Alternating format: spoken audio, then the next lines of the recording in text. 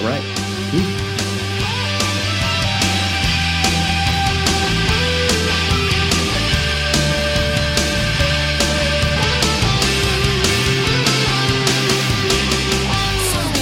It's a beautiful thing. It's all right, I remember in the Dinner with Red Cross, promotional interview Yes. record, they called you Robert Hot Plate Hecker. Hot plate. Hot Plate. Yeah, hot plate. Hot plate stemmed from basically my impoverishment, and Okay. I lived in this I lived in this little place in Venice for like 3.5 years, and it was how did it go? I think it was 8 by 9 with a 7-foot ceiling. It was an old Victorian, 4 doors from the ocean. It was very lovely, except for the gangs and the homeless people who were sleeping and defecating on my step every morning. And so sorry. And so it was an old Victorian. The building, I think, had been built in like 1907 or something like that. And it had, of course, been chopped up into 7 or 8 or 9 units, right? So we're all living just in one small room. And my room was the beach shower. That's what it had been. I lived in what had been a shower. So it was very small. It was a magnificent shower. It was kind of a pathetic room, Pathetic room, right. Yeah. And so there was this very, very teeny little corner sink, right? Like a sink with very old school with 2 spouts. One's hot, one's cold. Totally useless if you want to wash your hands. Yes. Right? Freeze or burn. Yep. Yeah. It was absurd. And there was, needless to say, no kitchen or anything. And the little sink, and there was a little toilet thing. And so I had this window, of course, with bars on it. And I built this little shelf, and all I had room for was this little hot plate, 2 little burners. And I'd sit there and boil my potatoes, on my hot plate. So hence the nickname that arose in the mid to late 80s for me. Hot plate Hecker.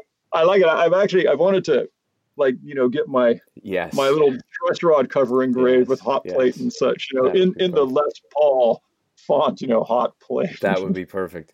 And that's amazing. All these years, however many decades it's been since I heard that interview, I've always thought it was because of your dome. No, that's hilarious. Which is why I brought it up just now as we were talking about. It was a very literal. It was very literal. That is funny. All right. What I really want to focus on with you today is Third Eye. There's so much. Absolutely. It's a mysterious record for us in a lot of ways. We don't know a lot about it. But I do want to talk a little bit about sort of how you got connected with Red Cross, Jeff and Steve, and take us through Neurotica, and then what happened in the interim period, and then the magnificence of Third Eye, and then kind of what happened after. Yeah. So how did you hook up with Jeff and Steve? How did you become the guitar player in Red Cross? So I went to Hermosa Beach Middle School, and at Hermosa Beach Middle School, when I was in 7th grade, I met Steve Housen and Robert Shaw, who were 2 8th graders. They both lived on 24th Street across the street from one another. Steve's older sister, Janet, was the drummer in Red Cross. Okay. And she went to Maricosta High School. So we didn't, when I started high school, she was already out. So she's probably that 4-year or 5-year right above me thing, But Janet was rad. She was a little scary, because she was tough. Don't mess around. And so the Housens totally changed my life by exposing me to a lot of things from my growing up in Hermosa Beach, very much so from my parents who came from, beatnik and hippie. And then suddenly there were these punks, right? Yeah. And Hermosa Beach, something in the water, right? Uh-huh. So you can't even start there. And Maricosta High School as well. So they introduced me to the punk rock scene, and it was all, I was just a Beatle geek. That's all I was. Okay. I was a little kid Beatle geek, and it was all Beatles all the time and nothing but the Beatles, right? And were you playing guitar at that point? I started playing guitar when I was 9 years old. Okay. And I often say I didn't learn how to play the guitar for 14 years until I was about 23, which precedes shortly Third Eye, which is also that's a notable point. Anyway, so I met Janet, and so with Steve and some other friends, Paul Kay, etc., Al Hansford, I actually saw the Red Crosses probably as early as about 81. Okay. And that was really cool. And they were very funny. Yeah. And so, and I would also, sometimes they would be at the Housen's house, so I would see them, and they were just these, two goofy guys and with their long black hair in front of their eyes. My hair was longer than theirs at that point in time, I think. But anyway, we got along just fine. And then one day I went with my buddy Paul Kay to downstairs, Cathay de Grande. Oh, yeah. And, okay. Yeah. I don't know who was playing, but Steve was there. And we had just heard that Dez, who had just done his second stint with the Red Crosses, Dez had just left the Red Crosses again. So I'm like, dude, it was pretty much as easy as that, right? And so we sat outside. Paul Kay was there, and me and Steve McD, we just kind of chatted, probably leaning on Paul Kay's car or something for, I don't know. It's like, yeah, that's rad. Come on over. Well, so this is a true story. So I lived in Hermosa. They lived in Hawthorne, with their parents, and we all lived at home. We were teenagers, Sure. right? I mean, Yeah. teen babes. And I got on my bicycle. I had a lovely old Sears 3-speed. It was painted orange and blue stripes. And I had my SG in case in one hand. So I was riding a bicycle along the railroad tracks that go all the way from Hermosa through Manhattan, through El Segundo to Hawthorne, bumping, bump, bump, bump, bump, bump, bump, bump on the railroad tracks for 6 miles. It was 6 miles from my house to theirs with my guitar in hand. And then we all sat in Jeff's bedroom, and we did the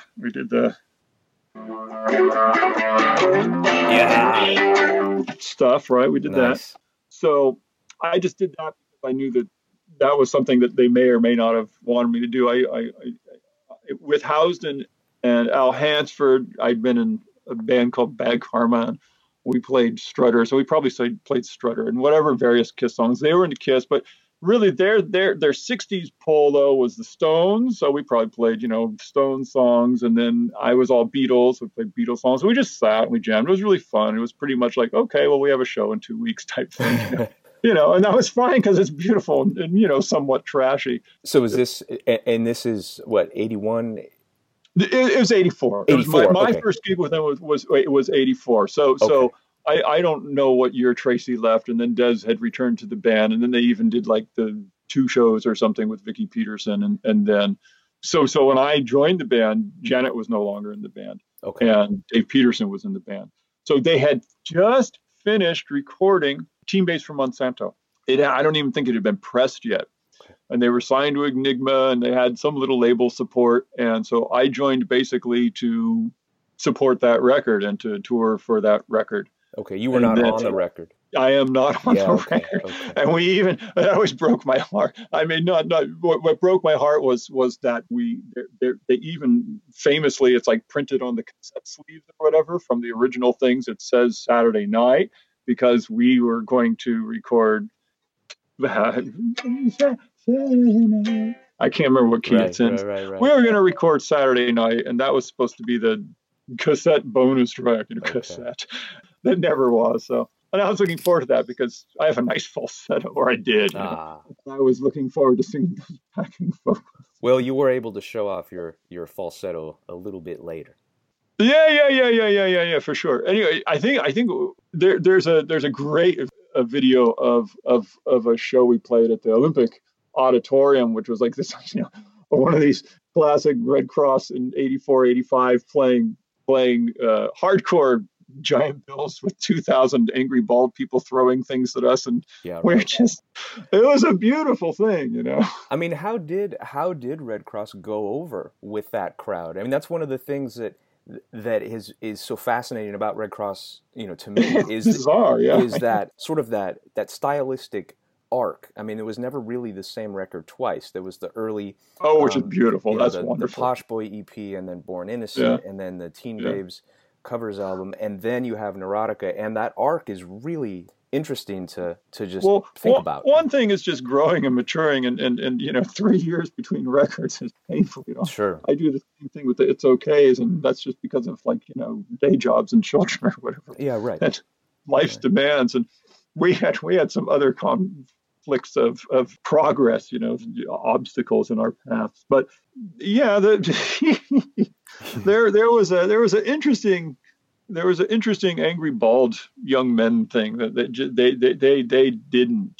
they did not enjoy us, I suppose, or they were threatened or frightened by us, or there was a small but very vocal minority who, at large shows, if we played on those bills, would be extraordinarily hostile. But the flip side of that, of course, is that you absolutely thrive on that, Yeah. right? Sure. It was beautiful. It's a response is always better than no response. That's right. That's right. A dead room is a sad situation. You can still pull something from that negative energy being hurled at you because it's energy. Yeah, it's awesome. Yeah, and that shift from Born Innocent to Neurotica, bypassing Teen Babes completely, just in terms of original Red Cross records. Just as an aside, because I'll forget it later. Particularly my first tenure with the Red Cross is my first 7-year stint. It was our job, you know what I mean? And so we rehearsed. We really were somewhat, structured and organized. We would rehearse like from 10 a.m. to 2 p.m. Monday through Friday. And Mondays, to keep ourselves sane, right, we would play somebody else's album in its entirety. Maybe two if we were there for a while. Principally, there'd be Beatle records, but sometimes we might do something really absurd, like play a Styx record or whatever, Yeah, and sometimes we might not really know the songs, and it might be catastrophic. I tend to be one of those encyclopedic type of players, so I know a lot, and so that's something we would do. So that just makes perfect sense, really, in a way. Yeah. I mean, we've done a couple of sets that were all cover sets where the crowd was small, but the setting was unique and beautiful. So we're just going to give you a treat tonight. And we would just do something off the cuff the entire set. And that was beautiful. And those were one of them was I want to say, no, maybe it wasn't. I want to say one of them was in Oakland in a shopping mall, little mini mall type weird little venue. And we all, what did we do? I think I had blue lipstick, the same blue lipstick I'm wearing in this really cool Rip magazine photo from New York. And I want to talk about that article, actually. Oh, okay. Yeah. And I had the blue lipstick, and basically we took the blue lipstick and we all we painted ourselves all blue, and then we took the deli tray and we just draped our bodies and made these necklaces and things out of all the things from the deli tray. Meat and cheese. And we went out. And it was really funny. We were playing with this band who were called Vital Signs. And I don't want to be ageist because I'm 54 years old, right? But we were all 20 years old or whatever, and these guys were all like 40 or whatever, right? And it was the strangest mismatch. The whole bill made zero sense. It was a total 0 cents bill, right? Like why? Like they took an intermission during their set and stuff. Yeah. It was so psychedelic. But they were on some soundtrack of a movie, right? Okay. So they had somebody had an industry, not that they were on a label or anything, but they were on this soundtrack. So they had some kind of push. And so we ended up on this bill with this very peculiar bill. So that was kind of our response. And their crowd was completely not our crowd. And so, and whatever it was, we just had a very small draw. And so we did something special. It was beautiful. Now, in those instances where you would do that kind of thing, was that premeditated or did heavens, no. You just go into a venue and just feel it out. You know what I mean? And say, usually, you got to go on. You're going to do your set. You're going to do your thing. And sometimes it's just like you have to you got to make it magic, right? Okay, there's 20 of you here, and there's 4 of us here. And you guys all get it, the ones who are here. Like, we are a family right now. So you can come see us another time. We're going to do something beautiful. And we're going to have this spiritual, deli drink. Oh, yeah. It was awesome. I've seen a picture of you, sort of as an aside, but linked to what you're talking about. I'm sure that I've seen a picture of you wearing Vinnie Vincent makeup. Oh, yeah. Yeah. Okay. I need to know. I love Vinny. Me too. This is a true story.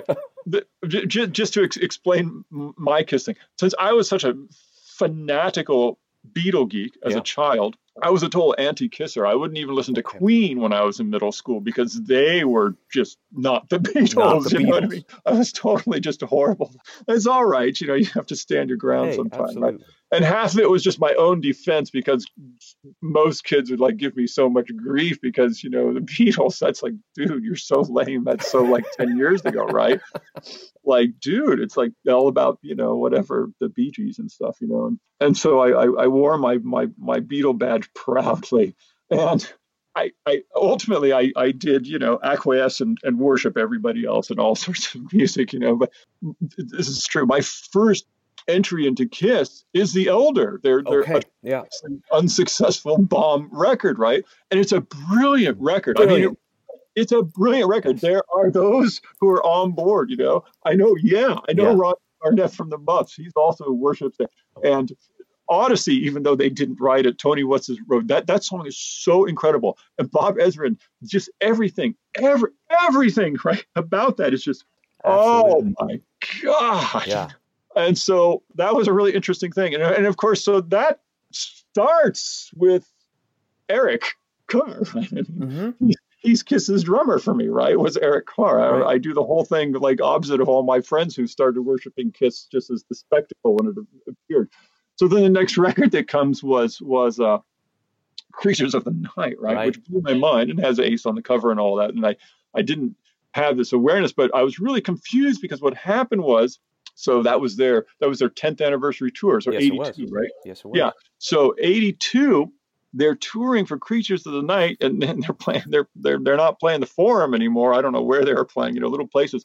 And so they're not taking out full page ads in the Times and the Calendar anymore either. There's like this little black and white picture, and I'm looking at this little picture, you know, and it's like, and there's this dude who's like,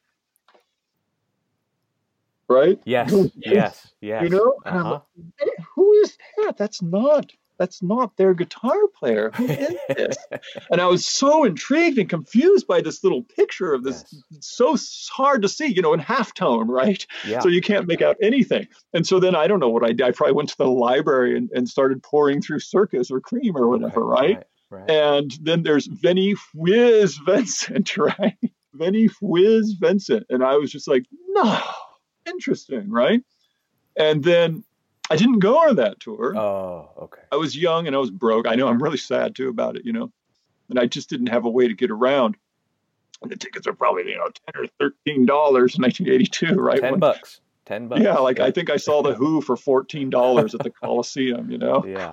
Yeah, he was just rad. He had the raddest makeup on earth, and it was gold, you know. And then of course, Lick It Up comes out, and Lick It Up is insane. It's just a magnificent pop rock achievement. And then it was like every single song is written by Vinnie Vincent. Yeah. Holy mackerel. Yeah. And the dude's just writing and burning it up, you know. And I'm just like, okay, this is the deal. So I saw Vinnie on the Lick It Up tour, but those were pretty ghastly outfits and all. I wish I would have seen the, you know, the makeup farewell. Poor Vinnie, and he's another sidebar to himself. It's a just really pathetic tragedy. And I feel so terrible because he has his true fan base, and I'm one of them. I am too, and he has not made it easy for us, especially even in the past year. It's been, but we have the exact same Kiss timeline. Interesting. And I'm 46, so I'm a bit younger, but I really got into Kiss, into music in general, in 1980. So that was right after Unmasked, and the first new Kiss record I got was The Elder, and just absolutely loved it. And to this day, it's one of my all-time favorite Kiss records, and really, probably one of my all-time favorite records. I just love it deeply and wholeheartedly. Yeah, and I got to go to the Creatures, the 10th anniversary tour in San Francisco. I was 10 years old, and I had like $10 that I had saved, and I was going to buy a Dungeons and Dragons manual. And then they announced the Kiss show, and I had to make a decision, and I opted for the Kiss route. And I'm sure that has forever changed my life, you know. And Motley Crue opened, and so it was an amazing entry into the world of rock and roll and spectacle, and to see Vinny in that short little period of time. I feel really lucky. And I didn't get to see him on Lick It Up, and I regret that. But there is on YouTube. There's a poster. It's a board tape of them playing, and it's from the Creatures tour, and it's billed as Kiss Alive 3, and it's so Godhead. They are so monstrous, and they're so ferociously tight, and they play fast. Yeah. And Vinnie Vincent is insane, and Paul's pipes are just so, I mean, the dude's just like at his prime. Absolutely. When he could really, really like just Godhead pipes. They're such a monstrous band, and it's I think that's tragic at their nadir of their career, that they really were at the pinnacle of what they were ever as a live band. Yeah, agree. Yeah. Oh, yeah. Incredible. Yeah. You saw it. I saw it. And you saw, I mean, I look at Creatures and Look It Up as kind of companion records. I mean, they were within a short period of time, essentially the same lineup, and the same producer. And really the same sort of, they really sound like they belong together. Yeah, the Michael James Jackson records. Yes, a very special time. If they do another record, like a final record, which I don't think they will, I would love for him to come back and do that. That'd be epic. Yeah. But we digress. Yes. I wanted to talk about that. There was an article in Rip Magazine. So at that point, I was 100% thrash metal. I was a teenager, and I see this band, and they looked very glammy. And I didn't read the article. I still have the magazine, and I went back to it some years later and remembered. But that just was sort of taboo for me. Sure, I get it. And I'm wondering then, one of the things that we hear a lot about, or begin hearing about in sort of the early '90s, was as bands like. Bands from Seattle, bands like Nirvana and sure. Mudhoney and Soundgarden, and all of those bands were really taking hold. They really honored and loved Neurotica. Isn't that funny? It's true. I know. And so I'm just wondering what it was like for you and for the band at that time, with this very. You looked one way, and you look back on those pictures now, and there is something a little punkier and a little trashier than there was. I always hated the expression trashy, which now I do embrace. Yeah. I wish we had all just said kitsch, because it's really what it is to me. It's an absolute love, and it's econo, it's econo kitsch love, and it's trashy, and I use it much more lovingly now. There were two that always killed me. One was trash, and the other one was just funny. Whenever that part of near the end of my first tenure was I couldn't take funny anymore. Okay. Like, do you know what I mean? I mean, it started to hurt, for what it's worth. It was just like, oh my God, we're funny. We can't help it. We're funny. But we try hard and we practice a lot too, Well, that's the thing. There was humor, but it also wasn't a joke. I mean, no, there's a real, true, and endearing love for these, our Saturday morning experience as as children, Yeah, talking about this Seattle kids, woo boy, we played. No, they did. The Northwest gave us a lot of love, but you could see they were a tsunami, and it was coming, and that was. When we get to Third Eye, this becomes problematic, of course, needless to say. But we were from LA. We were young. We were kitschy. We were loud. We had all the same. Apparently, like every single major Seattle guitar player always espouses Ace Frehley as their all-time ultimate hero. So this Kiss thing, I think, still just comes into play. We were touching their pop cultural landmarks. Right. We're just hitting, and oh man! But the deal was like, like the Soundgardens opened for us, and holy smokes! When Chris Cornell goes on before you, it doesn't matter like dearth of material. Doesn't matter. It was just the pipes. It was just like, oh, I don't want to go on. You can't. you couldn't top that man's just, I mean, he was the second coming of teenage Bob Plant, and oh my heavens, he had just the most monstrous pipes. And I remember going home and I'm like talking to our manager. I'm like John Silva, dude, no, you don't know these Soundgarden guys. This kid, he's like, it's like Bob Plant and Ian Gillan, like to the nth degree. And they're like just opening for us in this little dive or whatever. He's like, oh no, hot plate, I know. Oh, everybody, there's a big bidding war going on. They're going to be the next big thing. I'm like, okay, I'm glad somebody knows. Like I went home to tell them, here it comes. It's this. I have seen the future here. They just him the pipes. Yeah. Just you got a great drummer and you have the best pipes anybody's heard since Robin Zander. It was just like, holy smokes. So yeah, and the riffs too. I mean, Kim's yeah, riffs were just. I didn't.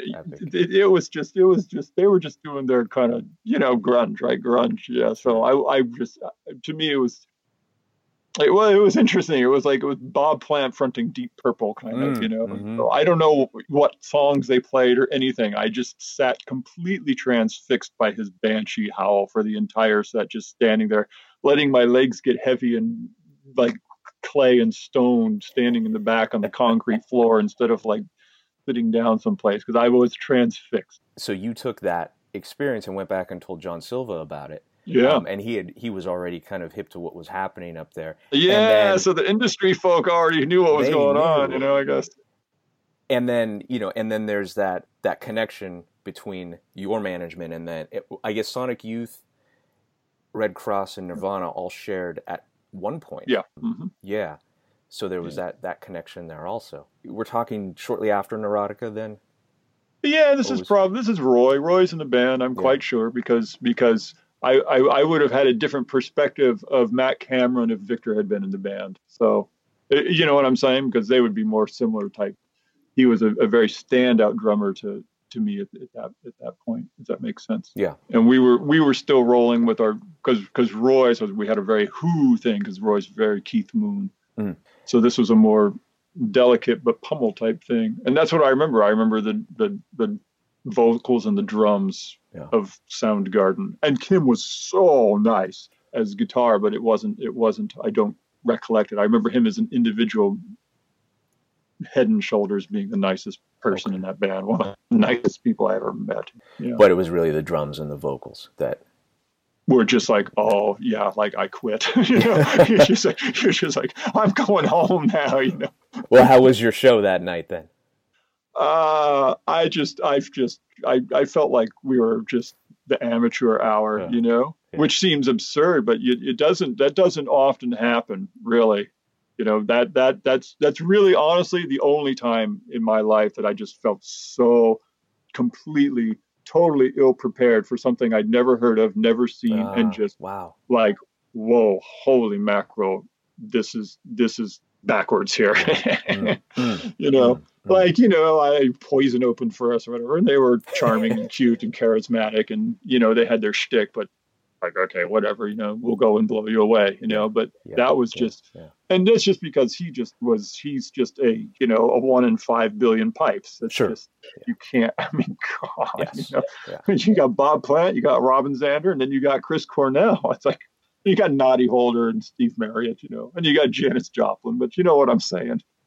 They probably were absolutely thrilled to be opening for you and would not have had that any other way. Oh, they were. They had that wonderful excitability. And like I said, Kim was so nice, and I think he was just thrilled to the nth degree. We're jamming with the Red Crosses, and and we had a great, all major markets. We had great followings. I mean, Seattle, Portland, LA, San Francisco, Boston, New York, all the major ones, at our peak, we'd be pulling 2,000 ourselves. So, it was awesome. Just awesome.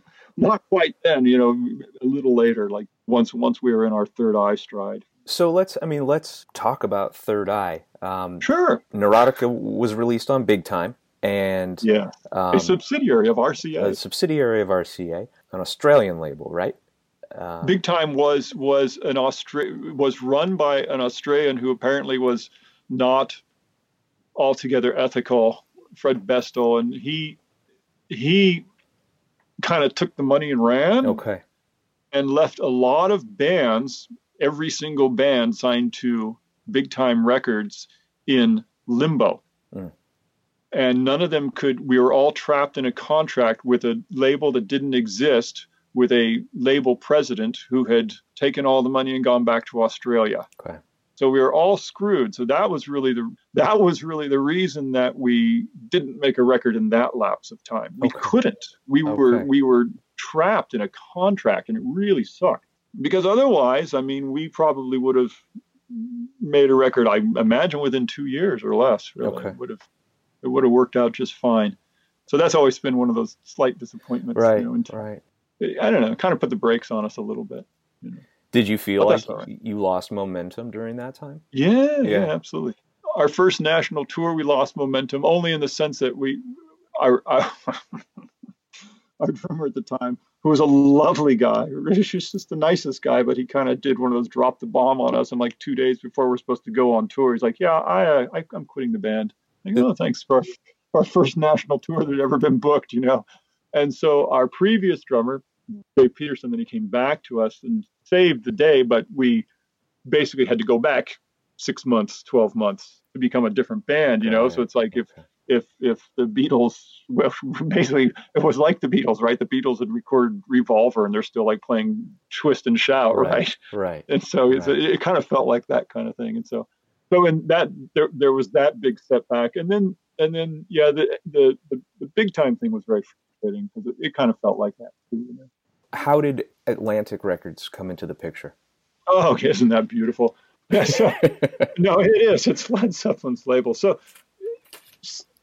we didn't do jack. Silva, I'm no doubt cleared us up. And so we got out of the Big Time thing somehow. At some point, we got extracted from that. And Silva used to have to just send us out on the road basically to pay his rent. I mean, that's how it was. And so, we were just pummeled, doing the horrible winter tours in Wisconsin and things like that. It was nightmare situations. So he'd been trying to get hired into a management agency so he could get a salary so he wouldn't have to just go abuse all his bands, And so it was a great deal. So he got hired at Gold Mountain Management. And Danny Goldberg, who owned it, ran it, he was a bigwig. Silva got a salary, so he could not just have to pummel us. He got a lot more contacts, and he was standing from a much more powerful position now, as far as being industry spread and wide and all that kind of stuff. And I think in the agency he was assigned certain acts, and then he kept his, I'll call us, his old school. He kept the people who kept him afloat. Yeah. So that was us, the 3 o'clock. He worked it. I think he probably worked it for a year or two, trying to drum up some interest for us. And so we had one principal show that I'm aware of, which was our East Coast show. We had, because there was the West Coast and the East Coast labels, right? And we probably did something where there were some kind of homestand where we had West Coast, maybe Capitol people or something came to see us where we were showcasing. I have no memory of a specific West Coast showcase, but I'm sure that occurred, but we played home more often than not, I suppose.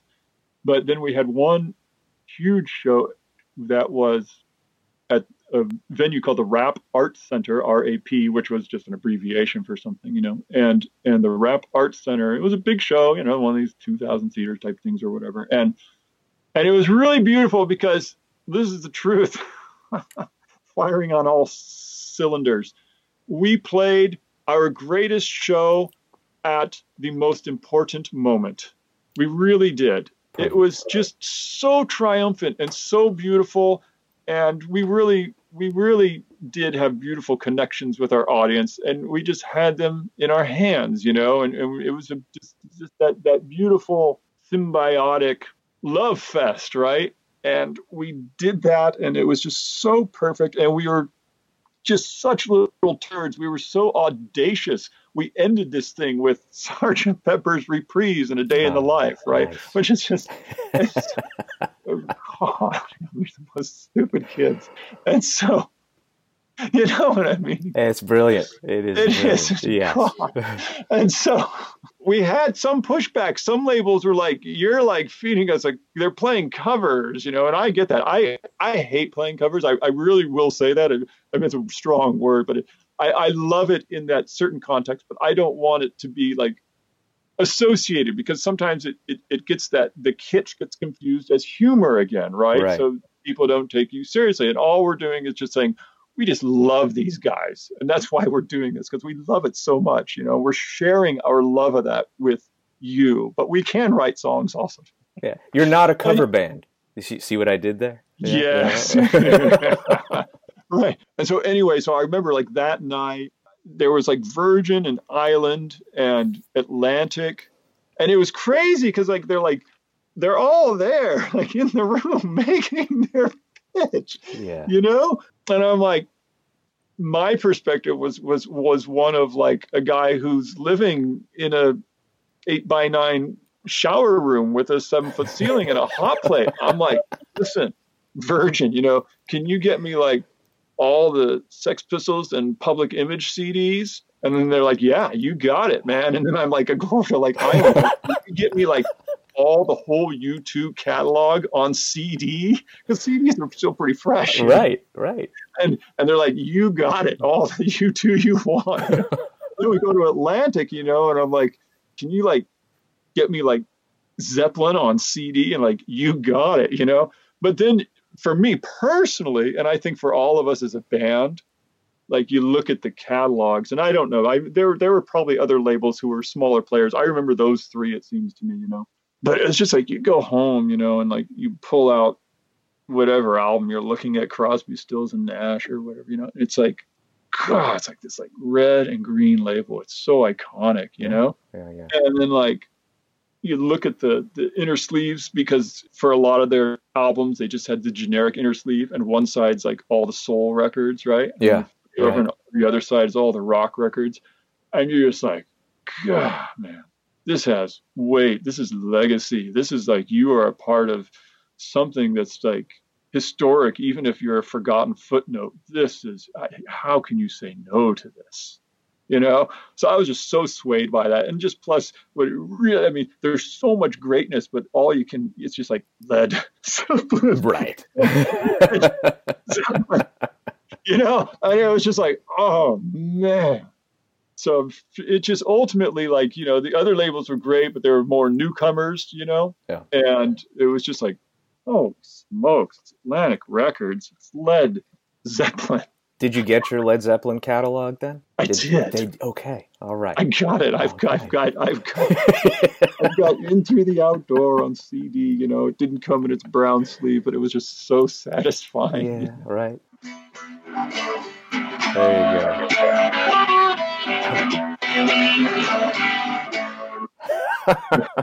go.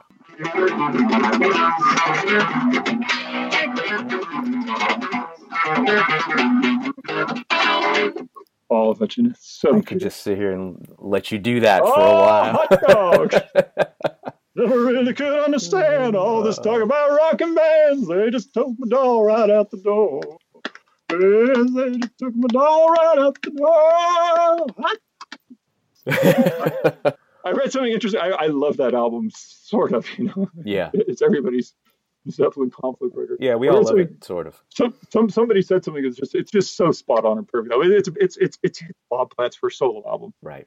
I mean, just because it's a weird record. It is a weird record. I talk about being in an awkward spot. It's like, here comes punk rock, here comes new wave, and here's Led Zeppelin, and it was tough. It was tough for the mighty elephantine, now becoming dinosaurs. I feel sorry for them all. How do you survive that? Those are some of the most interesting records to go back and think about, right? Right. I mean, because it's Elder. I mean, it's the Elder, right? Yeah. What do the bands do? Some of them just said, like, we're going to make the greatest album of all time. And you get your AC/DC Back in Black and Black Sabbath Heaven and Hell, and you're just like, that's it.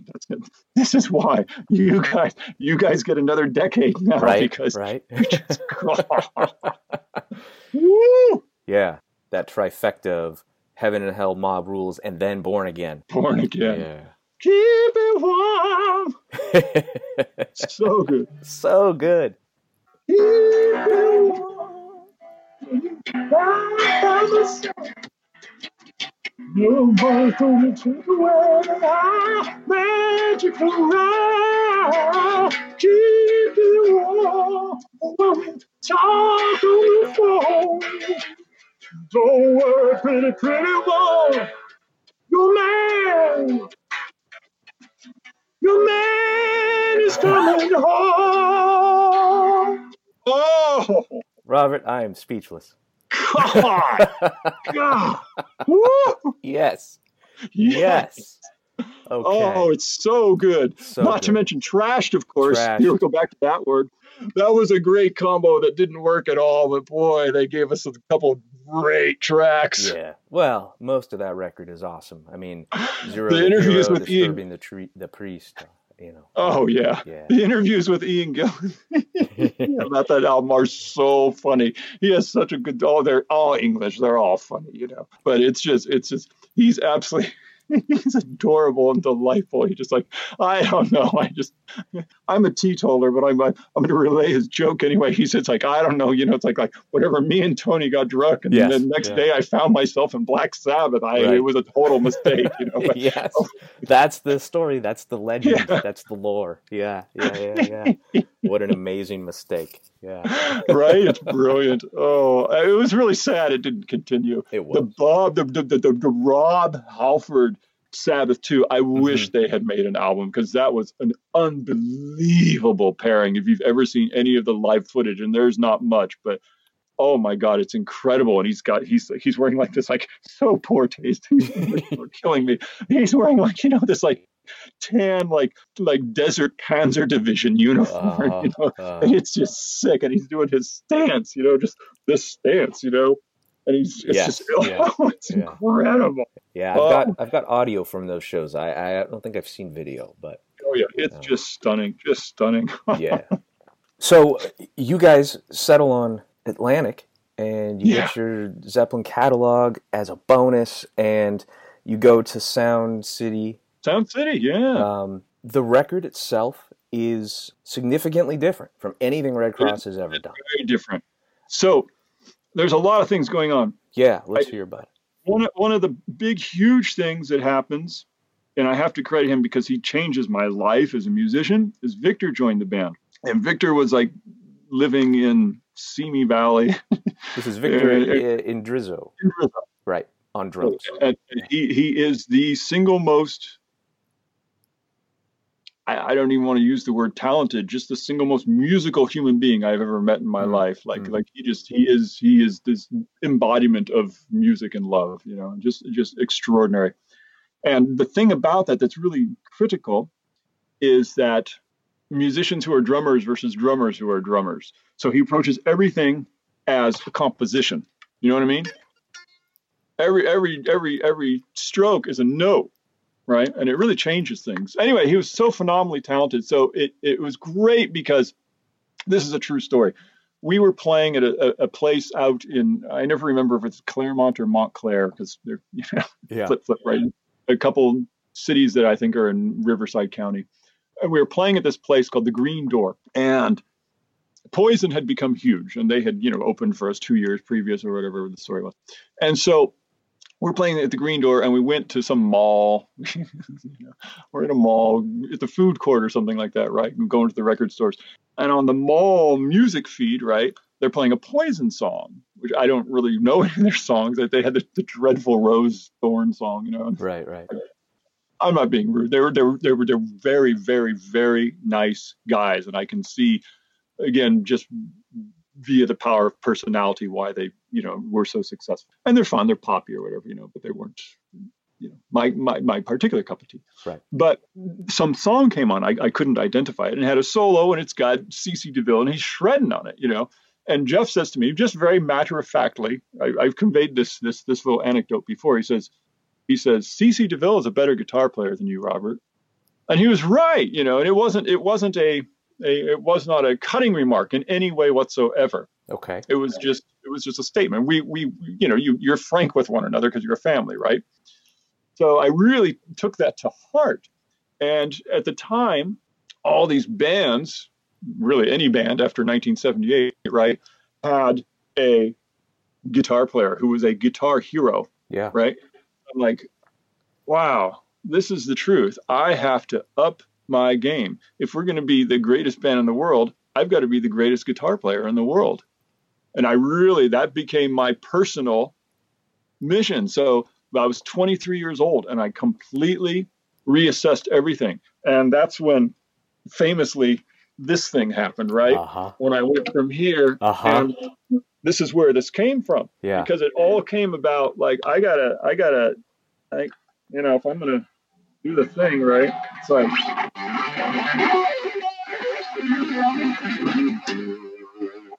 and I've got to up my game. So I started the whole woodshedding thing, and I started doing the whole thing all over at 23, pummeling 8 hours a day all over again. Okay. And it was great. And the thing was that we had the best drummer in the world in our band. And so it was just this, how could I be so lucky? Like I had the school record in the high hurdles at my high school for 23 years. And the only way I did that was I finished second in a race to a guy who the next year was state champ. And that would have never happened without having this competitor, which was a beautiful thing for me all my high school years, right? It was the same thing. You got a training partner. I had a training partner, right?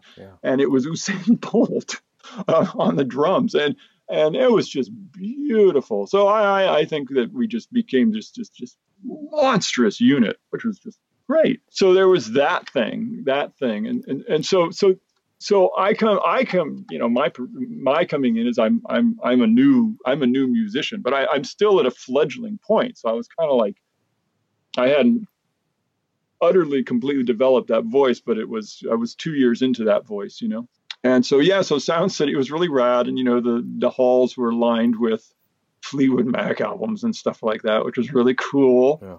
And they had a Ms. Pac-Man game. I spent a lot of nights playing Ms. Pac-Man. So can I tell you some things? Please. That are of vital importance. So here's the deal. So we had lots of songs because we hadn't made a record in 4 years or whatever it was, right? 3 years. And we'd record, I think all of us had cassette 4 tracks by that point. So we'd all, make our little songs. And then we'd write songs still together sometimes in the NAS pad where we rehearsed. And I was in this really intense minimalist phase. Like I wanted to make a record that was going to be like Plastic Ono Band, Who Live at Leeds, and Van Halen 1. I wanted to just strip us to our most barest essence of pummel musicians with beautiful songs. So that was just my perspective, And Jeff was on a trip where he wanted to make Boston or Sgt. Pepper's Lonely Hearts Club Band. He wanted to have a very, very huge, lush record. My trepidation about that was that, like I said, I saw the tsunami coming. And it wasn't lush pop. It was pummel. It was coming, and I knew it was coming. You could see it. And so we had, for the first time, really, I suppose, we had this luxury of a budget, like a big budget, more money than to this day I've seen in a gig. You know what I mean? Like a lot more, which everybody got their 5 and 10 and 15% except us. It was a typical story. So we had this opportunity to interview producers. So this is really the first part of Third Eye, was besides just us being in NASPAD and rehearsing and doing our tunes and all that stuff, was we got to meet producers.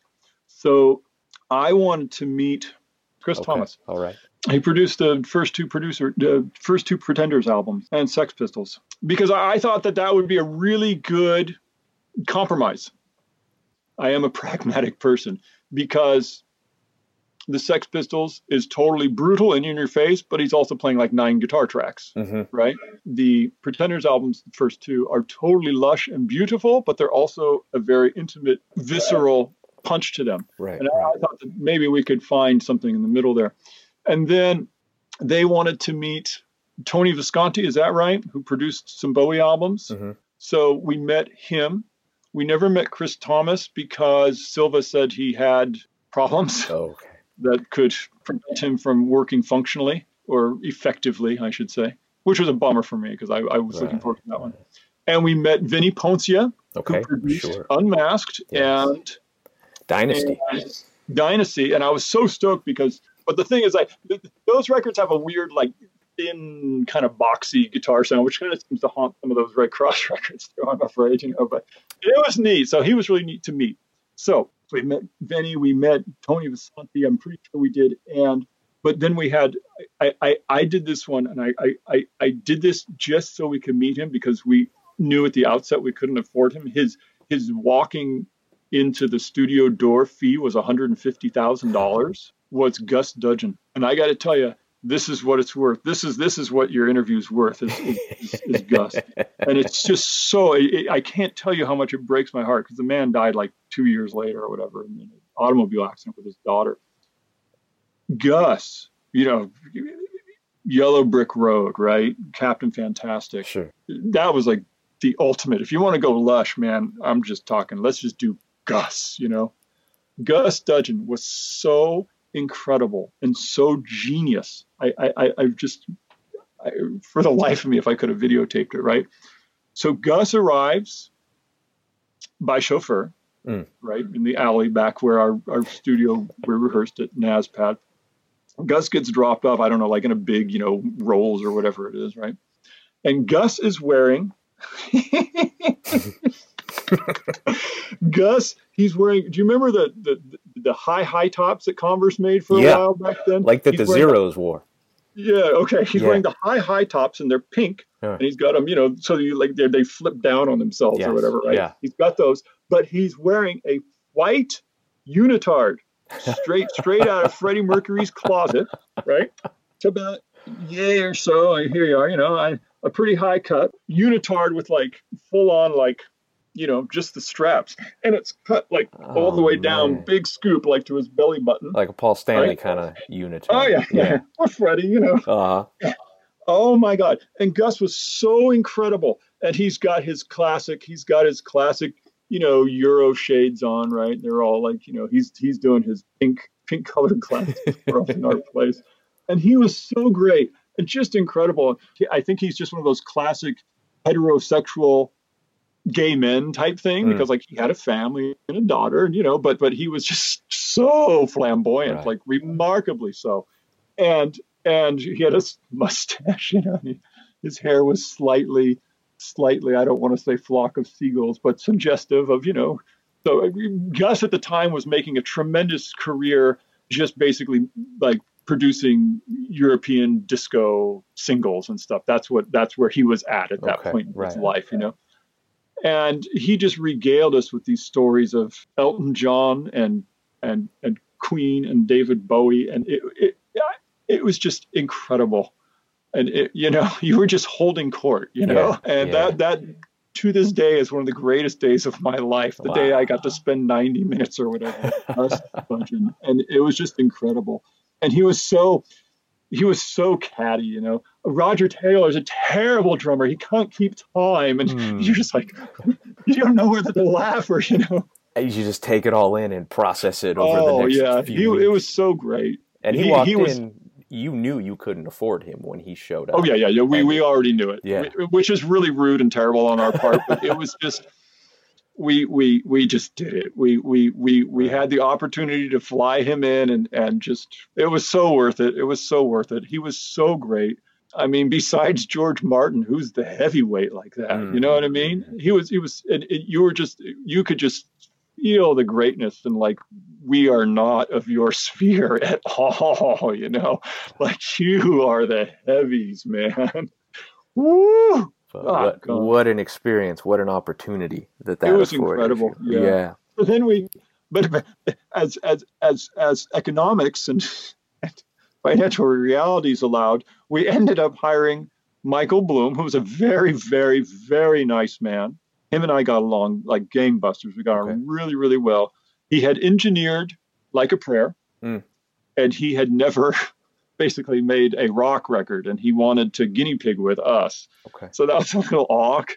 but we couldn't afford anybody else Right. pretty much unless we were going to just like wipe out our entire budget, which would have meant then we couldn't go into Sound City or whatever, right? Yeah. Because then we were back in the days of recording studios where you had to, I have no idea what the daily was then, but it was horrifically expensive, So Michael was really nice, but he didn't have the heavyweight, and he hadn't recorded a rock album before. Right. He had recorded, a pop album with Madonna. So, he had his engineering chops. So me and Michael got along really well. And so then when we began to record the album, we're at Sound City. And so Michael did long days, and him and I would start at 9:00 in the morning. So we just went, we spent like a month or whatever recording this album. So Victor did the drum tracks in the big room. And then we went into a little room, and I would come in every morning at 9:00. So me and Michael would start at 9 a.m. because I was the, early morning kind of guy, I guess. It was easiest for me. The Rose couldn't do it. Plus Jeff wanted to sleep. I get that. And if you're doing vocal tracks, you don't want to come in at 9 in the morning, So pretty much I'd record guitars in the day, and then Jeff would come record vocals at night, and Steve would be doing his thing in between there. And it was fun, and we ended up, this Third Eye is recorded on two 24-track machines that were ganged together. So it's like a 40-track album, and I wasn't a fan of that at all. I'm too, I just thought it was overkill.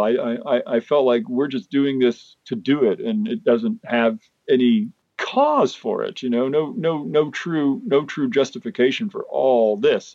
Plus, when you start to put that much stuff on, you start to just, to me, you end up with a overall thinness, frankly. But I won't get into that. But so it's like a 40-track. Okay. Yeah. It was two reel-to-reel 24-track machines that were slaved together.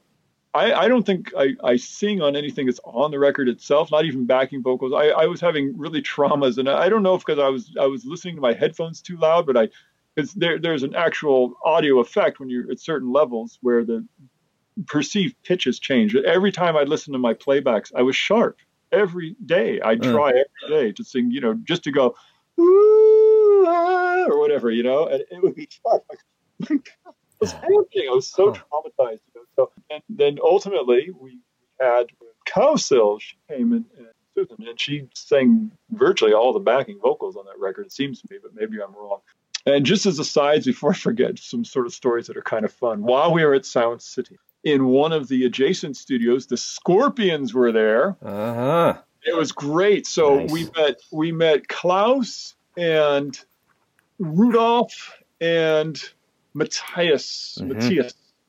I think those were the three that were there when we were there tracking stuff. But they were auditioning girls to be their next cover girl of the cover of their album. Okay. They had a huge line. It was like a block long of all these, absurdly, stunningly beautiful women who were virtually nude, all lined up, going in and then leaving 5 minutes later as they probably, pranced around and were ogled at.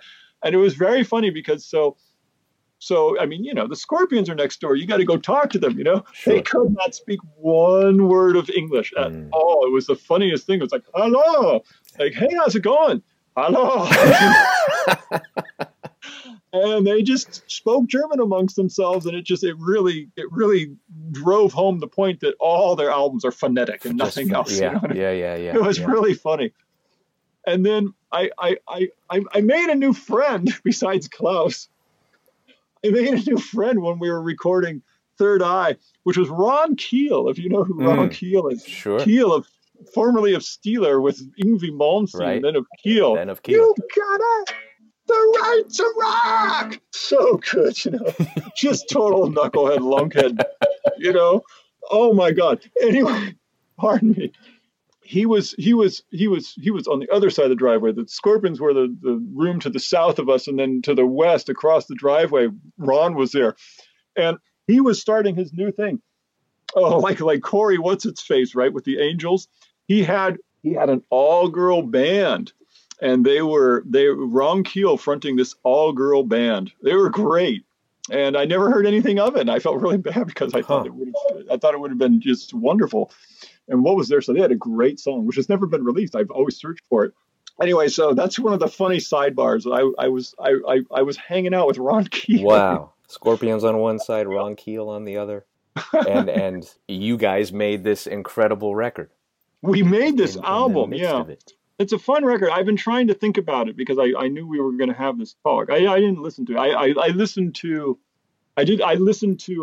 Bubblegum Factory because somebody posted the song on my Facebook thing. So I listened to it, and they had a nice little thing they were saying. So, and I love that song. It's so good. When we recorded it, well, we recorded some demos at Bill Bartell's 8-track reel-to-reel studio in Fontana. And that was one of the ones we did. And that was one of the very early, pretty well-developed songs. And it's got that.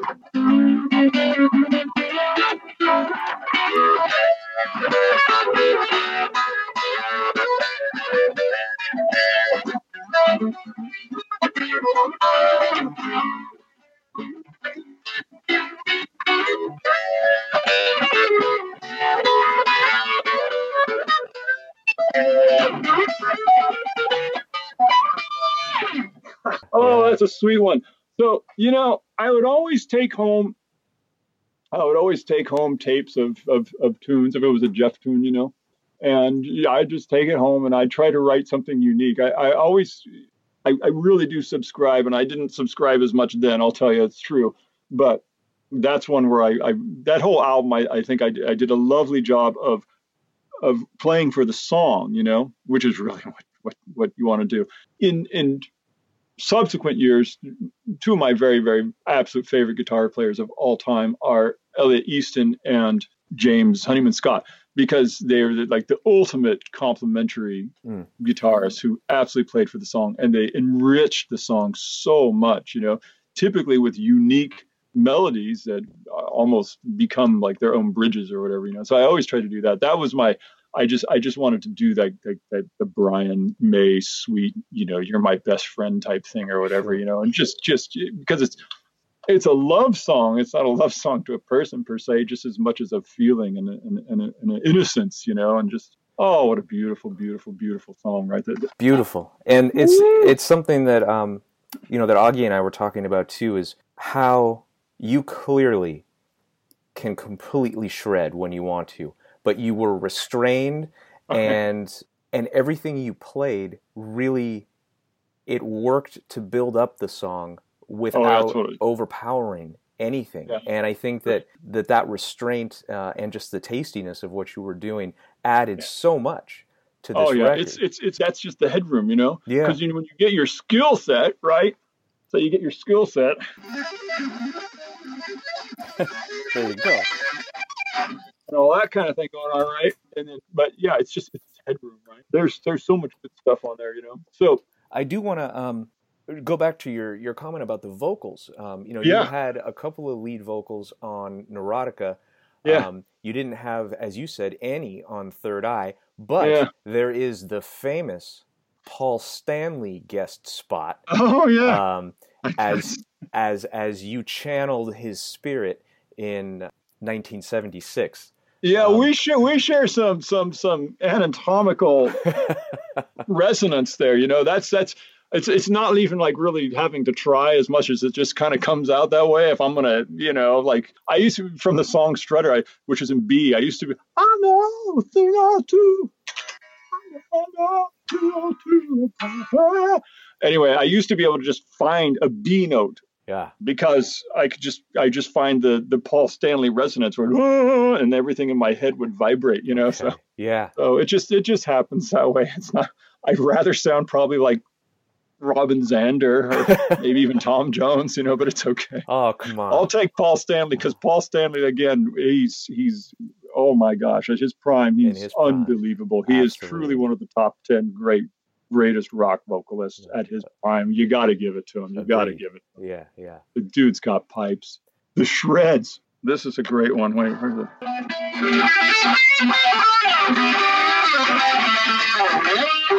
Elephant Flares. What a great song. That's a beautiful song. I like that. That was, as Augie and I were talking about our favorite songs on that record, that was one of mine. I love the whole song. I think the ending is one of the greatest moments on It's Third beautiful. Eye. It's beautiful. With the brass section and oh yeah, and Miss Ross, all of it. Yeah, and Jeff and Steve trading the Yaz back and forth, Yep. and your solo.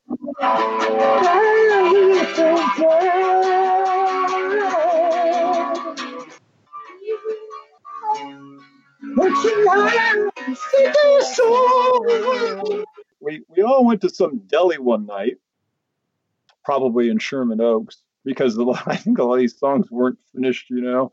And I remember we did a big lyric session, Okay. and a lot of elephant flares came out of at least that ending, the Miss Ross and the X-ray glasses. A lot of that was mine. I don't remember which parts. Who was Miss Ross? Chandelier, Miss Chandelier. She our resident just supermodel goddess who frequented many of our shows and was just a jet setter, and tragically, sadly, she died a couple of years ago, which breaks everybody's heart. Mm-hmm. She fronted the band Glue, and oh my gosh, just one of well, that's a sidetrack. It's terrible being in your 50s or something, I'm finding, because some of your friends start to die. Yeah, you know? yeah. And so, yeah, just the huge crushing ones were Bill Bartell and Ross and Cecilia Frightwig. Those are been devastating. And all three of those people shared a common trait, which was embodied and manifested itself in different ways, but they made everybody that they came into contact with feel better about themselves. They just lifted you always. Even Bill, when he would, antagonize people, it was all in love, And that's the effect that you want to have. Yeah, that's the ultimate effect, right? It is. So Miss Ross was so beautiful, and that's Chandelier. That one just hurts. That hurts. So that was in tribute to him, her. Yeah. What about the one song that you get complete credit for, I believe, is Zira. Yeah, and that's clearly. So I originally written that song when I first presented it to the band. It honestly, to me, what it sounded like was a Prince song, but I did want it to be like a rock song, and I wanted it to have that gang chorus because I wanted it to be radio friendly. And when Michael recorded the album, he actually thought that should be the lead single, which had a lot of pushback from my bandmates. I get that, because it was not, it wasn't a poppy, shiny song like that. But originally, the lyrics I had written were about Squid, Sydney from the Lunatics. It was a love song for her because I was just like every person who's ever met her, madly in love with her.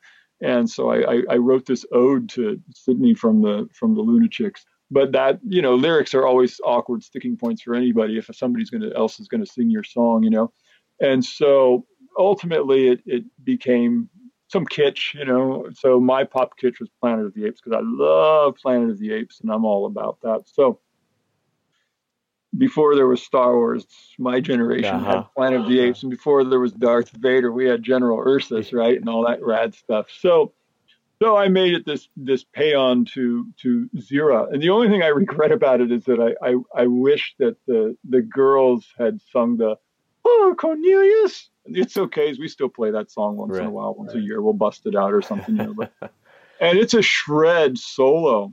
And I remember Michael talking about me playing for the song or whatnot. Michael's all, don't you think you should write something else for this? Something, because it does have it's got the wonderful motif, the whole, the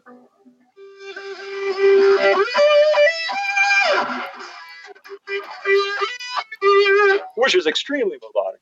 But I wanted it to just have this blast. And he says, that solo, it sounds kind of young, I go, yeah, but I am young.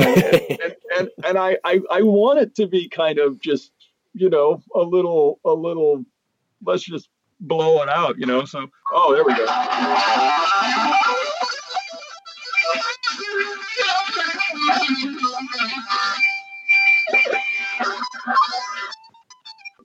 Right. And then I have my little, which is from Jump. So that's just my little Edward, thank you, dear God. Yes. Yeah. From the fade out of Jump. Right. And that was it. That's my tune. It's about zero. It was originally about Squid from the Lunatics. It was a love song, but it sounded like my original demo I made. Really, what it sounded like, it sounded like a Prince song. You know, okay. It was that kind of that was that's my notion of shred in there. You know, and talking about guitar playing, I am curious about your interplay with Jeff, guitar wise, right? And so I think we hear some of that, especially in songs like Where I Am Today. Yeah. And at least I'm perceiving that, and maybe that's not accurate. I play a lot of the guitars on Third Eye. Okay. So I play the majority of them, but there are parts. He's playing this little suspend 4 thing on that song. That's a beautiful song. It really is, yeah.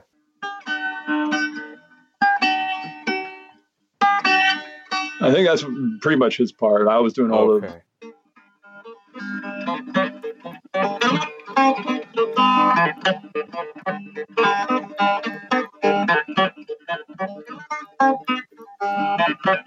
Woo!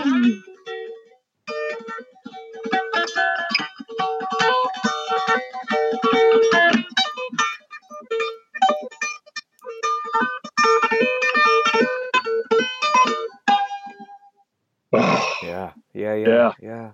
I like that solo. Some of that solo is probably, I think Victor actually played the guitar on their 4-track of that. So probably I'd probably copped some of the licks from him. Okay. Yeah. It's beautiful. And so much of the album is, the first thing I heard from this record was, the first song was Faith Healer.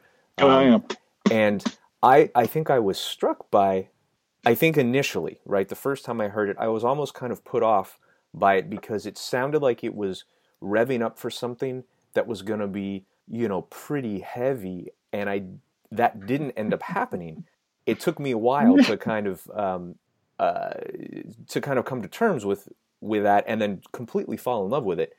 This was a record that was a grower for me, for certain. And you talked about it is a polarizing, alienating album. There's no question about it. And I would imagine that it is definitely the most polarizing, alienating Red Cross record.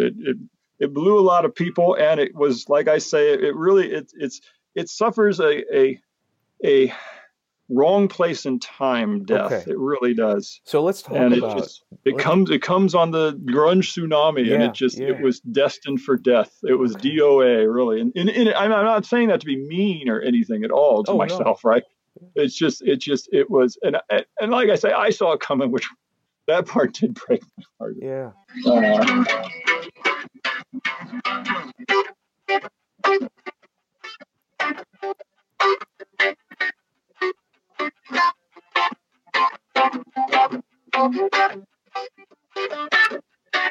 Nice, yeah.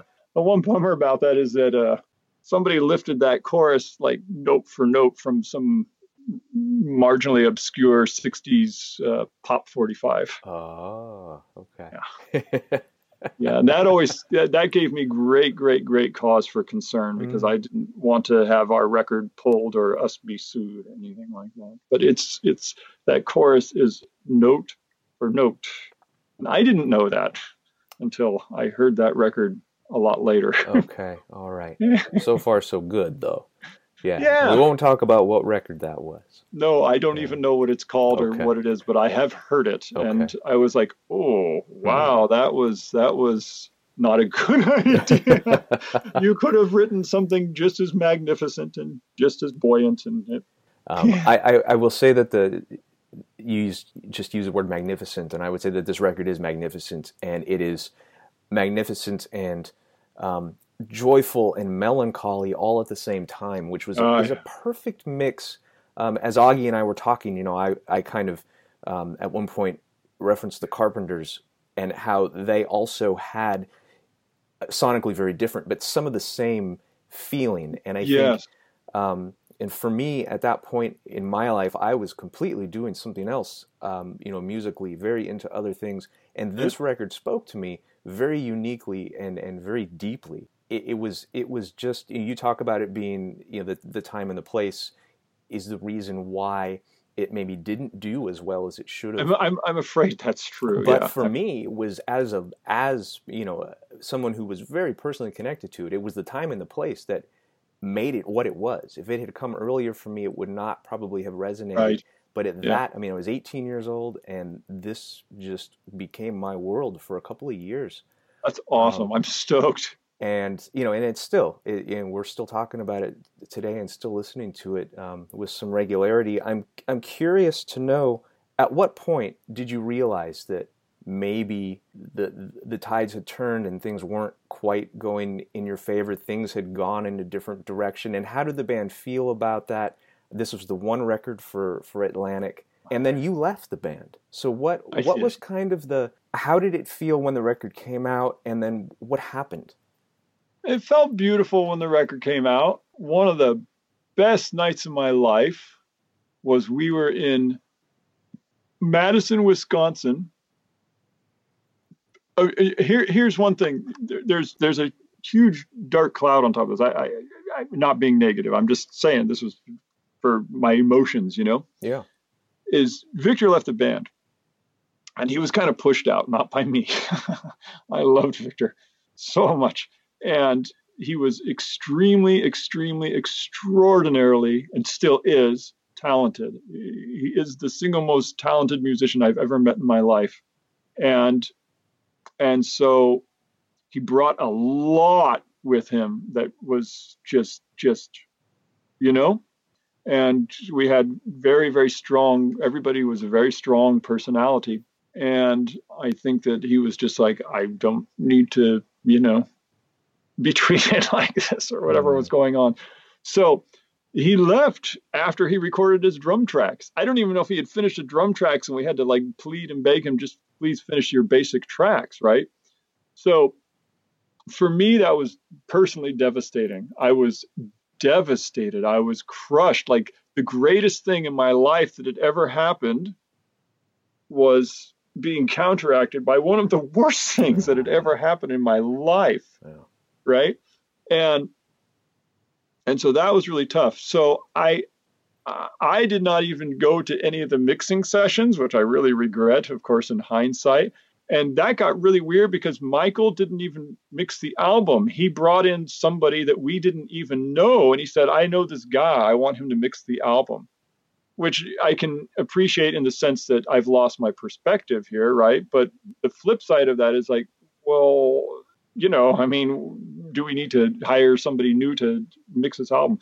So for me, the mix of the album is very frustrating because there are no cymbals and no tom-toms on this album. And we had the greatest drummer in the world, and the only thing you hear is and that's it. So he may as well have been a drum machine. And that was crushing for me too. So, but that's my own fault. I should have gone to mixing sessions and, and had some say in it, but I was probably just giving myself a couple of weeks of space, Sure. And then, so we went out, so we hired Jack Irons, who had been in the Red Hot Chili Peppers and subsequently would be in Pearl Jam for a number of years. All of our drummers go on to bigger, greater things, Oh my goodness. And so we were in Madison, Wisconsin, and all these magical things happened. Well, I want to say first we were in Chicago. One day we went into Chicago into a guitar store, and Annie's Gone was on the radio. That was really exciting. Needless to say, right? Yeah. You walk into, and so that was exciting. And it was probably just, the local college station because we're playing in the city that night. But nonetheless, we've been on the radio, but there was something unique and new about it, in that feel. But the greatest night was we were in Madison, Wisconsin, and our album had just gone to number 6 on the CMJ charts. And they played our Annie's Gone video on MTV, and we were all sitting in the hotel room. And that's the closest I can feel like being a Beatle. What experience am I going to have like this? The band, we played our show. It was a great show. I love Madison, Wisconsin. And all right, Patterson. And we go back to our hotel. We turn on MTV. We're on MTV, and while we're there, they say they've just hit number 6 on CMJ. And the same day, Jack, his life was going really nuts because the Red Hot Chili Peppers started doing this thing. They were starting to become rock stars, and he talked on the phone to his wife or something like that, and he had just gotten this crazy residual check for like the catalog albums that he had. Okay. So his life changed that night as well, and so it was just a great night, you know. And now I'm straying from what your question may have. Well, these are positive things that were happening. They're beautiful things. There were some great moments. You were asking, yeah, but the grunge wave was coming. We were doomed. I mean, I did see it before, and I really. Part of my minimalist obsession was also to make an album that was going to resonate with what was happening. I mean, that's, you know, and so I thought Chris Thomas, you know, could make that Pretenders, Sex Pistols, something in between Lush Pop, because they're Lush Pop bands. Sure. And what was this Sabbath thing that was coming up, you know? So there you go. And as I said on numerous occasions, 6 months later, after us, the Nirvanas go into the same studio and cut their album, and 6 months later it's released, and well, there you go. You know? Right. And so Silva made bank, and we didn't. You know? You toured on the record. We did. Played some great shows. Okay. And my favorite Third Eye gig is probably, I think Brian was already in the band. I enjoyed having Brian in the band, and Jerry Finelli was in the band. Okay. Mm-hmm. And we played at what's it called? Mississippi Nights in St. Louis.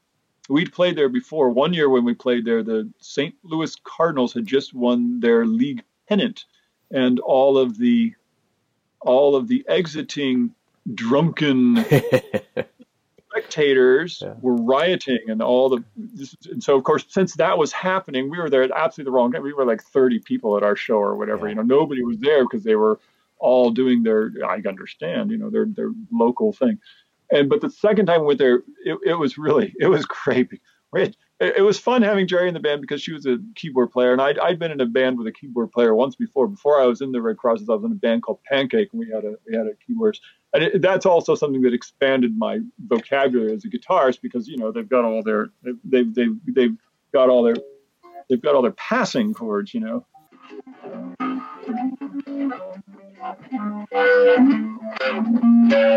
You know, and so like me, she just knew, like, you know, the entire classic rock repertoire.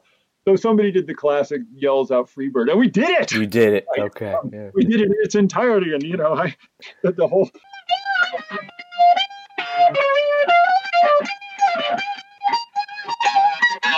You know, that's note for note. All the things I learned in middle school paid off. You know, and we played "Funeral for a Friend," which is epic. You know, and so that was talking about these shows where you just play things off, right? Sure. At what point then, or why did you decide to leave?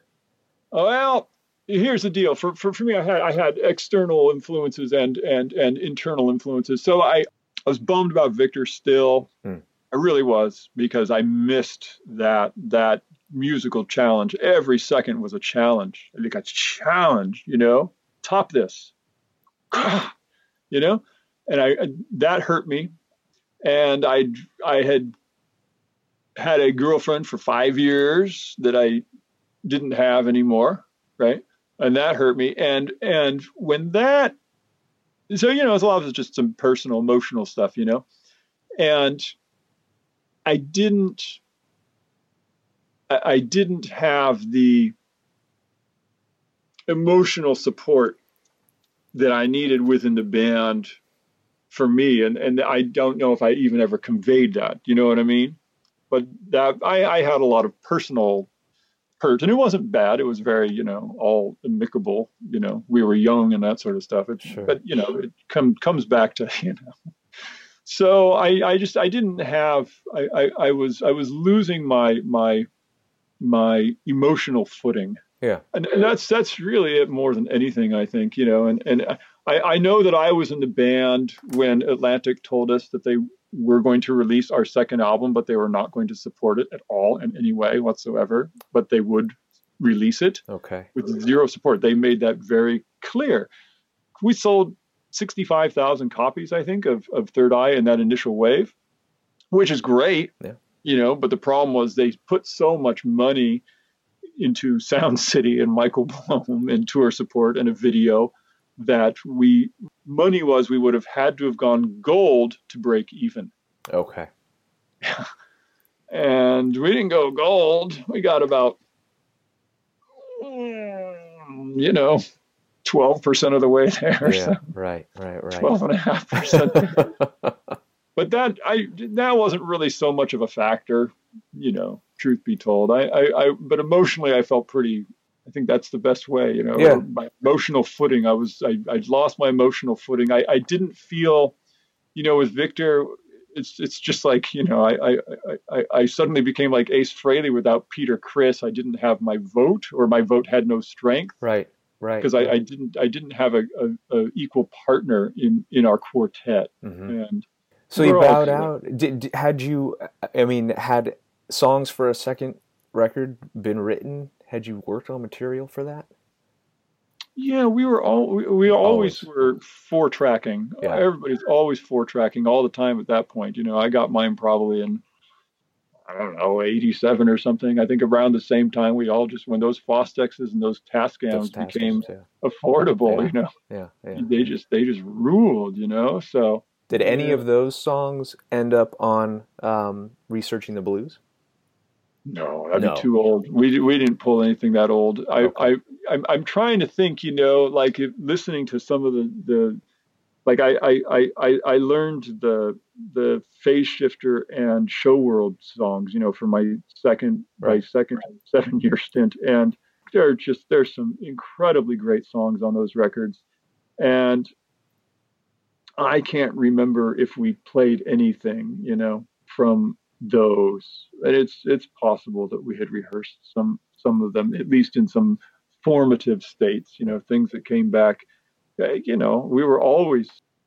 be on the road 6 months out of a year, so your sound checks were kind of your de facto rehearsals too. Like we would be rehearsing new songs on sound check, which is kind of a weird thing to think about, but it's really, we did, and we probably even had the nerve to play some of those songs after a few sound check rehearsals and try them out live, but so that's one of those curiosity things. Like if we were to somehow categorize, inventory all that stuff, somebody make a list of it all, but it gets a little unwieldy. I was the band archivist, so in particularly my first tenure, I have a lot of milk crates of stuff, Wow.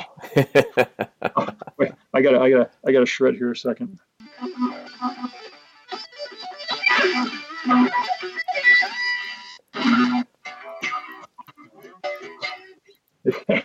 Yeah, that was a good shred. I don't like the guitar tones though, because it's got that buzzy sound. But I didn't go to the mixing.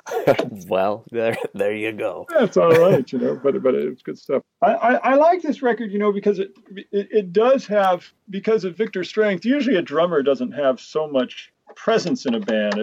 I don't know if that's I'm not trying to, again, demean drummers, but it's just the musicality of it, There's usually not so much musicality contributed. You got great beats and great fills and great rhythms, but Victor and I took that song and we did the whole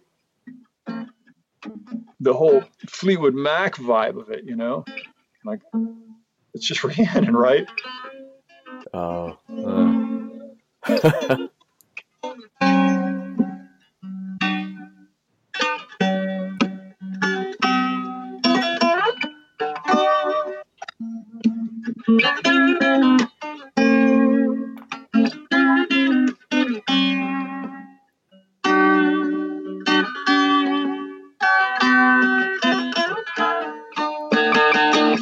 And it's got the which I was thinking from,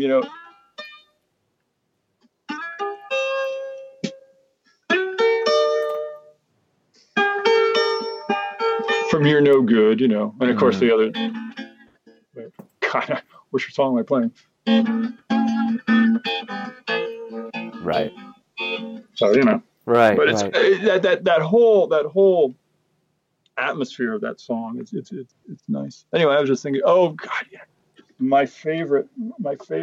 This is just. Oh, it's so beautiful. It's just crazy how beautiful. And this is one of the songs I always pleaded and begged to play it live, but Jeff never wanted to play it live, which broke my heart, you know. Our second time around, he entertained the notion that maybe we would do it like on one of these things, you know, like on a computer performance or something, so it could be excised if it needed to be, you know, but.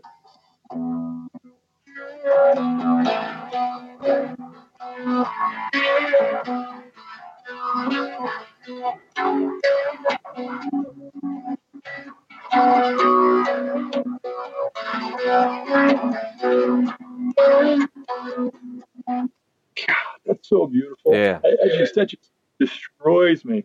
And I the whole.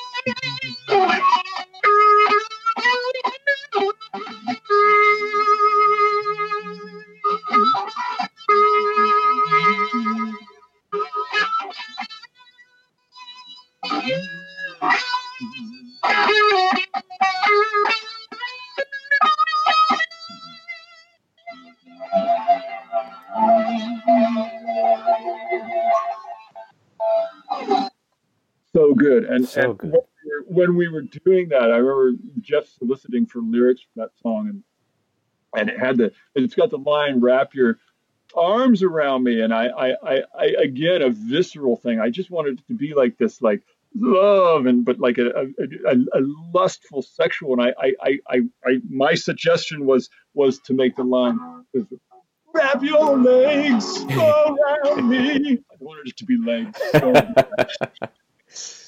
You know, that's not the right word. It almost, I don't want it to seem cheesy, but it was just so love beyond love, but it's not pure lust, because the lust is utterly contained within pure love. It's just like, it's the merge thing, you know, and Paul Stanley would have gone with legs. Exactly. I think you guys went with chains. Chains. I thought it says chains, doesn't it? Chains. I think it says arms, wrap your arms. Maybe it doesn't. Maybe I just had legs in my head. But I think that's my favorite solo off the album. That was Silva said that was his favorite solo. Absolutely. It is. So that's my Robert Fripp one, you know. Yes. Always you got to go to because it's just like, like, you know, Heroes, right? It has that same, you know, just it's so emotional. Sure. Right? To me, this is just such an emotional and there's beautiful with all these sustained pedaled notes on top of right here. Well, and then the vocal on that too, Jeff's vocal on that, where he's holding that note. That's just a beautiful moment in that song. So you're not currently playing with Red Cross. You had another stint with them, made the record. I did get to see one of those shows, probably 2007. I saw you with them. Yeah. In San Francisco. We played some good shows. Some fun stuff. It was fantastic. Are you still on decent terms with those guys? And yeah. I saw Jeff at a Bill Bartell spaghetti supper we went to. We sat next to each other, hung out, chummed out, you know. Good. But I had a very disappointing exit that was not my doing. So. Okay. Yeah, I was still making the record when apparently they were already rehearsing with somebody to replace me, so I didn't even get to support a record that I was recording, and so that was, you know, a little. But nobody had the courtesy to tell me. I'm sorry to hear that. So disappointing was the main word of that. Yeah. I like to be a little more face to face and direct and honest, I guess. Sure. Yeah, and so I play with the It's Okays, and I It's love the okay. It's Okays, and we still we do some of these same tunes sometimes. We bust them out. Like I Okay. said, we played Zira. We actually played just the Ms. Ross line when Ms. Ross died. We were playing a show like a week later, and so our first couple tunes were dedicated to her, and so we sang the Apples and Oranges line, but in kind of a sad folky way, you know. Mm. Apples and oranges are good for you. I can't even remember how the thing goes. So yeah. We play. Is there anything else that you have going on that you want to talk about? We've been going for 2 hours, which is longer Oh, than that's rad. we thought we would do. But I certainly want to give you the opportunity to, if there's anything else on your mind that you want to put out into the world. I do. Yeah. All right. I want everybody to love the It's Okays. We make beautiful music, and it's filtered through what I call an unfettered optimist's eyes Okay, we need some and of that ears. these days. Yeah. And I've recorded and released 3 albums with the It's Okay, 16 songs each. We're still belaboring and nitpicking over our 4th, another 16 songs. They're beautiful, just beautiful. Where can we And, find the It's Okay? we're on the Facebooks. I'd All love right. to have 200,000 followers. I've got 1,500. Okay. Well, by the end of tonight, you'll have 1,501. That's beautiful. And come see us when we play. We don't play much because I have, we have day jobs. I have children, the whole 9 yards, like so many of us do. Yeah. We played a tour, which is, oh my gosh, almost 5 years now. We toured the Pacific Northwest with Frightwig, which was one of the most fun weeks of my entire life. It was wonderful. And we haven't done a de facto tour since then. We've played in Vegas, but otherwise we've been limited to either LA or typically Bay Area. And we haven't even been up there for a long time. Yeah, please, everybody listen and love the It's Okays, because I think people will. It's beautiful. Ellen Rooney, who's our singer, was on the Third Eye Tours as when we had the 2 background singers. She was one of the 2 backing singers, and I've known her since high school, and so she also is technically a Red Cross alumni. Yeah, our records are about as diverse as the Red Crosses, because similarly they're about 5 years apart, right? Each one, with sometimes different lineups. Victor plays on the first album along with Abby Travis. We had a LA super band, and they're awesome. Yeah, it's all awesome. All right. Good stuff. Yeah. Well, everyone needs to check out the It's Okays. Yes. And I'm glad that you're out there doing your thing. It was a real pleasure to see you. Yeah, I guess, geez, it's been 12 years now since that Red Cross show in San Francisco that I saw you play with them. Isn't that nuts? Yeah, It's that kind nuts. of stuff scares me. But man, it's flying. But I will say this: you have given me some of my all-time favorite music, and really have enriched my life and made my world a better place. And so, thank you so much for all the positivity you've put out into the world. It has really touched me and a lot of people, and we're Thanks. very lucky. I got to tell you, I've tried all my life to do that, to be like these 3 people I've said who make people feel better around them. Our subtitle of our forthcoming 4th album is The Optimist Manifesto. That's really where I'm coming from here, so. I can't wait to hear that, and those will be words to live by, and certainly an important message. So, Robert, thank you so much for taking so much time. You're